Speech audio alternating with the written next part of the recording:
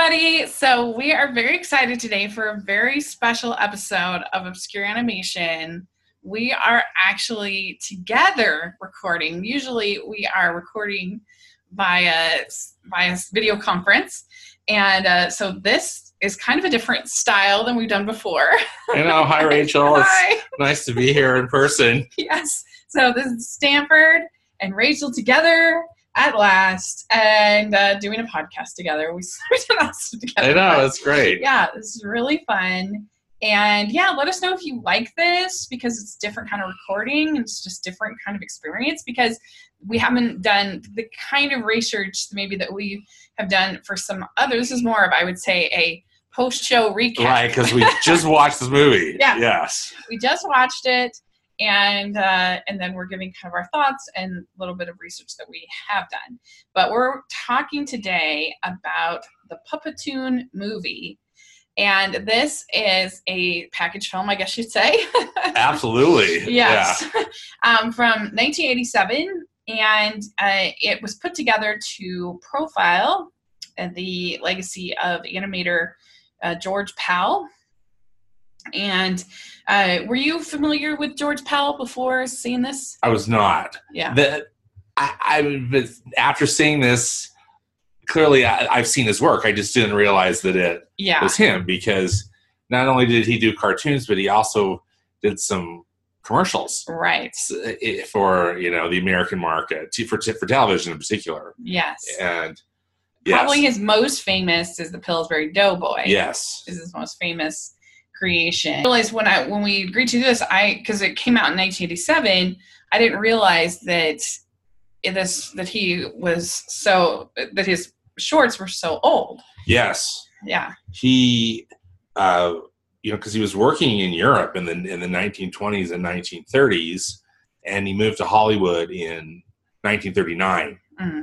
And I think it appeared all the shorts that they put into the Puppetoon movie, I think that they were done during his Hollywood period. Just at least it had the impression of, sometime between 1939 and the late 1940s sort of deal. Does that seem right? Yeah. Yeah. That is like the 30s and 40s. Definitely has sort of a wartime feel to a lot of the shorts. There's sort of that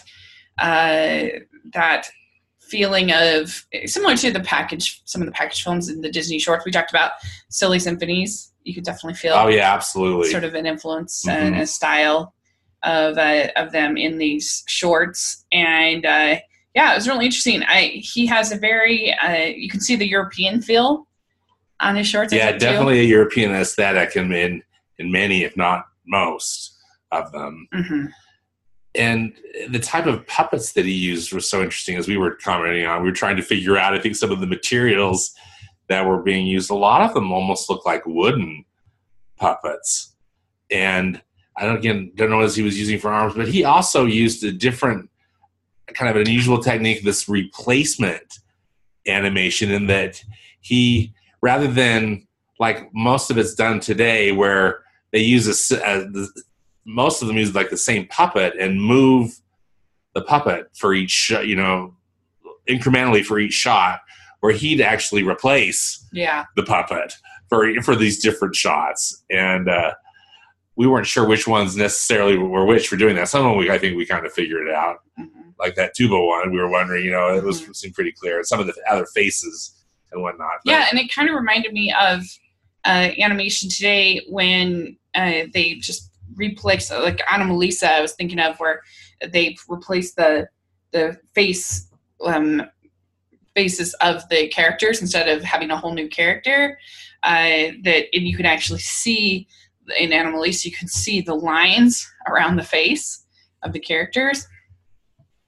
It kind of reminded me of that. Mm-hmm. And you can definitely see his influence through, I think, in little ways throughout many. We were talking about that, somebody like Guillermo del Toro, that we can guess that he was probably a fan of this. I mean, I bet you that Tim Burton was probably. I bet you that Henry Selick is probably absolutely influenced by him. It's just it's an interesting thing because back then, the shorts were sometimes the way that the studios financed their other projects. Mm-hmm. They were more they made more money than feature films, which seems crazy. Yeah, now. it does seem crazy, doesn't it? Yeah, and so it's an interesting thing, and so it was a whole different sort of. I don't know. There's just a whole different aesthetic. We also talked about how you could see some of the same aesthetic in some of the early Pixar shorts. Yeah, in fact, I was reading this interesting post on the Turner Classic Movies website because that's what we watched was a recording of this. They played it on TCM, and so we watched this recording that I had made of it. They're stating that the early techniques are in many ways the basis of modern computer-generated effects, and which we were commenting on that would really make really made sense. Because the early Pixar shorts were just sort of circles and triangles, which is basically most of these characters are circles and triangles. And look at something like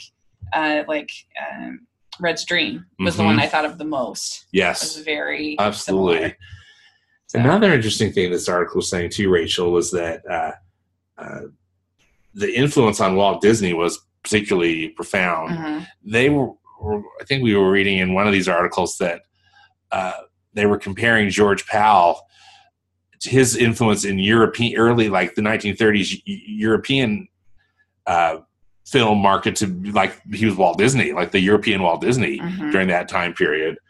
But Walt Disney supposedly would show these Puppetoons at the studio. Interesting. And then they were influential. Roy E. Disney confirmed that, as well as influence on Disneyland with the audio animatronics, because they're saying that It's a Small World is really a Puppetoon. And that's really interesting. Yeah. I wonder if Mary Blair was. I do too, because there's definitely that same kind of feel. I think Mary Blair's color styling is different than what George Pal was using, but still kind of in the very simple but unique style of the puppets. I thought that was interesting. It's very true. Yeah, so this package film was released in 1987, and you'd said that there was another one, I guess? Yeah, well, they had made one in 1985. So George Pal died in 1980, and one of his friends did a compilation film in 1985 that sounded like it was more of a tribute for all of his work, because he went and did some live action directing and other things. But that one was called The Fantasy Film Worlds of George Pal. Oh. And then this one that we watched from 1987 was entirely devoted to the Puppetoons. Yeah. And hence the Puppetoon movie. Right. Yeah. Which, like I said, is sort of similar to, even the intros are similar to the Looney Tunes and the Silly Symphonies, and there's things from that era, with the intro. And they did do all the intros and credits for each short that they had, well, at least for most of them. There were a couple where we were a little unsure. Yeah, they were a little unsure if they didn't put up a title card or anything. They just kind of started. So, but yeah, most of these were done in the 30s and 40s, and there was 9 shorts in this film, but then there was also an introduction with so weird. It's really weird. Yeah. The introduction is Gumby, which I guess was his one of his good designs. Yeah. His things. And Pokey. Yes. The horse. And and then there's a Tyrannosaurus Rex named Arnie. Yeah. Now, do you know anything about Arnie, the T-Rex? I don't know if he's was a character in something else or what, because he first starts being like rather ferocious. In fact, it looks like he's going to eat this little kind of Bambi style of a deer. And then he pulls his teeth out and then starts chatting away, and he's almost like he's Rex from Toy Story, a little neurotic, a little insecure. That's not confident in acting ferocious. Yeah. And that it says here on Wikipedia that it says, let's see here, that Gumby cuts the scene and questions Arnie on his hesitation to act ferocious. Although Arnie knows it's all just acting, he feels unfit for the part because it's just him. He explains that he was once ferocious, but thanks to the influence of George Pal, he has reformed and is now a vegetarian without a bad bone in his body. And then they go inside into some editing room. Yeah. I think he wants to like show Gumby or something like that. Yeah. The work, how it does influence. It's like it's a movieola and they're going to look at the dailies, So, yeah, it kind of makes me think of the Bugs Bunny movie that we watched, that it was like, yes, they tried to do that history thing, but it was just kind of, what's going on? Yeah, it's just kind of random. It almost, I think in a way, falls flat. Yeah, because these people are so precious to them. They're such good friends. Right. That I think they expect us to be like, oh. and I think I was just being snarky and just like, okay, can we like get rid of this, done with this intro? yeah, for sure. Yeah, I know. It was funny, and I was just kind of like, is he gonna eat Gumby? What's going on? Right, look what's happening here. Clear, but yes. So then we get into the shorts, and we have I think the memorable ones was the Hula Boola. I think that's pretty memorable. Or just plain unforgettable. Or scarred. It's just basically a Hawaiian scene. Yeah. That was very popular in the 40s because you had so many troops. I mean, not only did you have Pearl Harbor, it obviously brought people together, and it was very all of a sudden Hawaii became a very important part of America, but also you had all those troops there, and so you had things like South Pacific and things like that, and it's pretty similar to like your Talking Happy Talk or so it's just some of those group scenes. Yes. In South Pacific, it was kind of similar to that, and you get a little stop motion. Yes. Stop motion. And there's minimal talking in these, and there was some, but it's mostly it's like a silly symphony, as you were saying. There's just this music and all these different things, and a lot of visual gags that some work and some don't necessarily work, but it's fascinating to see these different character designs and how he moves them through the frame. And also, you were patient with my commentary, but I just kept noticing too how cinematic he filmed all of these. But and even some of these earlier ones, like this hula one, I thought I thought they were very artistically shot and really, really interesting to look at. Yeah. Yeah, I think so too. They definitely have their unique style. The way that the faces a lot of times are either very circular or very, very flat and oval, I guess. Yeah, they almost look like a capsule. Yes, that's a good way to describe it. Yeah. Medicine. Yes. And so, that's interesting. And he was nominated for Academy Awards, but he didn't actually win. He was nominated for Tulip Shall Grow, John Henry and Ikipu, and Tubby and the Tuba. But he didn't actually win, but he received a special Academy Award for his whole body of work in 1944. Okay.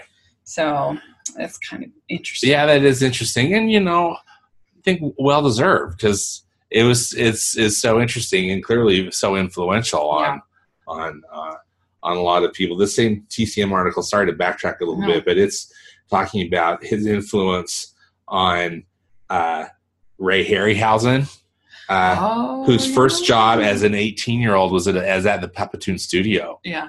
And then, Tim Burton and Henry Selick, as you mentioned, Steven Spielberg. Yeah. Was influenced by. I noticed Steven Spielberg's name was like a special thanks in the credits. Of this one, and just how. Well, yeah, and they even have a scene with a sailor in one of them that really did look like Popeye. It did. Yeah, it really did. It was like a three-dimensional Popeye. In fact, we were lamenting. Is that what studio does Popeye? Do you remember? Is that Hanna-Barbera or is it? Well, I think it was the Fleischer Studio, which, I mean, I guess it's originally a comic. Yeah. And, but anyway, it doesn't matter. But that's what it looked like. One of those old, like a 3-dimensional version of an old Popeye cartoon. I didn't realize Popeye was so old. Yeah, Popeye's really old. Yeah, going all the way back to 1929. Yeah. Was it Max Fleischer? Is that who? Yeah, Max Fleischer. Paramount. It was Paramount. Okay. Paramount owns. And then I don't know how that worked with Sony trying to do it, or with Jindy. Yeah. Tartakovsky, who was going to do that Popeye feature. Maybe it's old enough that there's. We were kind of lamenting that. Yeah, that movie. Yeah. And then we get South Sea Sweethearts, which just kind of merged into the. Yeah, same. That kind of seemed like more of the same. Yeah, I didn't know where the one ended and where the other began. Yeah, and then they kind of get over to a more fairy tale segment with Sleeping Beauty, which also was super weird. It really was. Yeah, really weird. Yeah. Yeah, it was odd, and they the just a type of depiction, even in fairy tales, of women, you would never see, her being kind of not only a victim, but her being kind of like, I don't know, like sort of hypnotizing the man, kind of reforming him or whatever. Which I'm glad that we don't see that as much now. So we don't see it. But yeah, his eyes get kind of. Woo. Yeah, that was that Punchy. What do they call that one? Punchy and Judy or something? Something like that. So kind of a play off of Punch and Judy. Yeah. And that one also was really weird. Yeah, not my favorite. No, I didn't really care for that one either. And also, we're saying that's definitely a product of its time. They would not get made today. Yeah. Yeah. And then The Tulips Shall Grow, which I think was one of my favorites, if not the favorite. Yeah. John Henry's awfully good one. We'll get to that, but this one was really stunning and really serious. Like these other ones were all pretty light, as far as silly symphony in tone, and this one really goes deep into World War II treatise. Yeah, it's true. And you definitely had that in that time of animation. You think of Bambi, for instance, dealing with some of those, even Fantasia, you got the devil and grief and Ave Maria and all that stuff. Yeah, because this Tulips Shall Grow was 1942. Yeah. And, Pal had left Europe for Hollywood in 1939, so he had seen I'm sure a lot of the stuff firsthand or experienced it. Yeah, and we forget that these shorts were not really a part of children's entertainment necessarily. Right. They would come on after a newsreel or just before any movie, and people would go to 1 to 2 movies, and then you'd have these shorts in between, and they were very money making for the studios. And sometimes people would just see a whole bunch of shorts, and so there wasn't that that stereotype then of animation is necessarily for children. Mm-hmm. I think because it was so new. Yeah, and you didn't have the amusement parks built around it and other kind of stuff that sort of makes you feel a little younger. Yeah, and you have something like Sleeping Beauty. It's obviously more for children. But some of these other ones are not necessarily so. And the thing about Tulips Shall Grow is that it was very beautiful just in all of the tulips, the little wooden, tulips. They had hundreds, if not thousands, of little wooden tulips that they had put on this set. Mm-hmm. And these beautiful windmills and it's very bucolic and really lovely. Yeah. Until the Nazis show up. And what were the Nazis were like, just kind of, they're almost like aliens, kind of alien robots. Yeah, they looked like they were made out of, truly made out of nuts and bolts. Yeah, they didn't have faces. Yeah, and then when it rained, it was like it was raining rust. Mm-hmm. And they're like, we're rusting. Yeah, and the rust would kind of like turned into blood, and then they all just kind of disintegrate or something. But it's really dramatic and striking, Mm-hmm. And again, I think for 1942, it would be something that would would resonate with, because they hadn't even won yet. Oh yeah. I mean, they were in the absolute throes of it. Yeah. So like that would be, because now we look back on it and it's like, I don't know. It's just a different perspective because we know you won. We beat the bad guy. Well, but it has a very hopeful end to it. And then also just given the title, Yeah. And in fact, the title card they put at the end, if I'm not mistaken, it said "Tulips always shall grow." And I think that, this is George Pal saying, we're not going to be overcome by this. Because I know even in that time period, in Holland, they got so desperate that people were digging up the tulips and eating them. Yeah. Because they were so, I remember reading that about Audrey Hepburn, that one of the reasons why she was so skinny was because she had basically starved as a child, and they had gotten to the point where they were digging up tulips and eating them. And so that was totally a thing that happened. So there was probably a little bit of nostalgia even for those tulips when he was doing them, and because they'd already been trampled on and stuff like that by the soldiers. And so that one was a good one, and the music was pretty good in all these. Definitely had some. I think so too, and some of them, on the title cards they would mention different performers. Some of these bands, they were almost like a big band, and I didn't necessarily recognize them. The only one I recognized was Peggy Lee, who was a performer in Jasper in a Jam, if I'm not mistaken. She does some vocals in that one. Is that right? Yeah, that's the one. The Jasper in the Jam is the music of Charlie Barnett and the vocals of Peggy Lee. Yeah, I like that. And, it's just like a little boy and his kind of little adventures. Yeah, and like these instruments come to life or something, It's almost like it's this dream or this, kind of this very imaginative kind of piece. And it's moody. It's at night.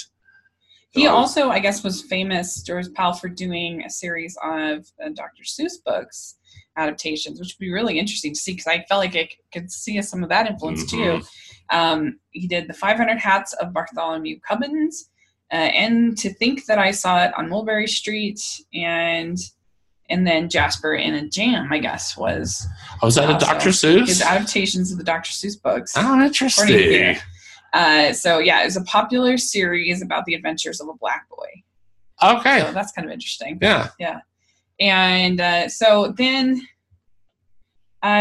we had the Together in the Weather, which was, I don't really remember. That one was short and but then the one of the big ones is John Henry and the Inky Poo, and this is basically the John Henry story, and it's pretty well done. I mean, the speed of the animation was very impressive. Yes. How they were able to get him to be drilling in the stop motion that fast was pretty impressive. And I think you had mentioned too that this was also one that was, it was not offensive. It was not. It was so respectful of the story and of the time period and of all the people. Yeah, because this is 1946. And you have the Ebony magazine saying that says John Henry, an adaptation of the folktale of the steel-driven man, is the rarest of Hollywood products that has no stereotypes, but rather treats the Negro with dignity, imagination, poetry, and love. And that's a quote from there. And so, and I think that's pretty accurate. You definitely feel sad for John Henry, and you want to say stop, don't do this, don't do this, because a side of me was thinking, why you don't need to do it, like save yourself all the back-breaking work and have this machine be able to do it. But then all these people wouldn't have jobs, I guess. Well, and they really emphasized too at the end that he became this symbol of hope, that they could beat the machine, that they should carry on with their lives even though this was really hard. Yeah. And I really liked how it ended, and the sets were beautiful, the different sky backdrops, whatever he was using to show the sky. I thought it was beautiful, and the lighting is so good in it. It's terrific. Yeah, really moving. Yeah, it was really good and had some good music. Yes. You could think, what year was Dumbo? What year did Dumbo come out? It's right around there, right? 1941, if I'm not mistaken. Yeah, and you look at the difference between the Roustabouts song in Dumbo at the very beginning with them on the train, and I don't know, I just think something like this is so much better. Yeah, they're not just like faceless workers, like all these, even the other characters besides John Henry. Yeah, they all had faces. Yeah, they all had faces. They all had, you could feel sort of their story. Yeah, and you're right. Dumbo 1941. This was 1946. Yeah, so it's sort of the same time period. Yeah, I think this was better than that sequence, at least from Dumbo. And then what most people seem to think was his best short is the Tubby the Tuba. And I didn't think that was necessarily the best, but it's fun. It's cute, Yeah, that's what Los Angeles Times says. Yeah. But who knows? Yeah, well, and again, we were talking about how it's based on a story. I mean, it's not a story that I am familiar with. We should look up the book or books or whatever, that stars Tubby the Tuba. I don't ever remember the feel of like Ferdinand or some of these kind of some of these silly symphony kind of stories. Yeah. The Ugly Duckling, that kind of story. It's an orchestra. The instruments are just entities in and of themselves. They're not played by a human or anything. And they're like, it's not animals, but it's like anthropomorphic. Yeah, and Tubby has this melody, but the tuba never gets the melody, and then also everybody else is kind of mean to him. He's like he gets bullied by the violins and the French horn, of course. And the French horn. Yeah, absolutely, and the entire string section. And I like that the French horn had a mustache. That was funny. Yeah, because none of the strings had faces. Right. That they had personalities and and voices, but the horn, the French horn. Yeah, and I mean, it's kind of, you also think of like something like Peter and the Wolf, where it's just telling the story through music, which is basically what this is. Yeah. And and Tubby, he nobody likes him. He's kind of the Rudolph of the yes. of the symphony. And he didn't get to play any tuba games, or any orchestra games. And and so he is very sad, and the conductor, talks to him. What's wrong? And anyway, he ends up getting he's like, the conductor says, "Can tubas sing a solo? What, or play a solo?" And he ends up getting his chance to play the solo, and so it's kind of fun. And that was definitely more for kids. That one, I think so too. Yeah, and it is cute, and I love the Hollywood Bowl style of venue that was created. And again, the orchestra it was cute, it was harmless, it's fun. Yeah, I think probably John Henry's my favorite. Yeah. Or the Tulip one. Yeah, those were the ones that I thought were really the most interesting. And then some of those first ones, the tropical ones and things, again, were interesting to see the designs. Really, they went on a little They went on long. They really weren't compelling at all. Yeah. Well, that's the thing the guy in the Los Angeles Times said. He says, 80 minutes of fast-paced activity proves rather wearying, and the movie becomes as cloying as a surfeit of bonbons. It was pretty harsh. And brutal. Yeah. He also says the heavy-handed prologue and epilogue suggests that the pal was the spiritual father of every recent stop-motion character from Gumby to the Pillsbury Doughboy and Joe Dante's Gremlins. He actually devised a special technique for his films that has rarely been used by anyone else. Willis O'Brien, who created the stop-motion animation for King Kong, has had a much wider influence on American animators. So, yeah. I mean, I don't know why we can't just celebrate both. Well, right. I know, and I agree, because I think that this work that George Pal did was really interesting. Mm-hmm. And I can see how it'd be influential, even though if it's not necessarily being used. Yeah. But still, he created it, and what a Herculean effort, I thought, to do so. Yeah. Even those weird ones, even with those can-can dancers, that had the weird dresses and the weird legs. Still, though, that's so much motion. Yeah. I know, and the speed of the motion was really impressive. It's really quite, I think, remarkable in a lot of ways. I do have to agree with this critic, as we've talked about it a little bit, but the intro was heavy-handed, and just too long. Right, it's just way too long. It's almost like it's kind of bored before it even starts. Not like I can't critique this person who put it together necessarily, but I commented to you during the watching of it.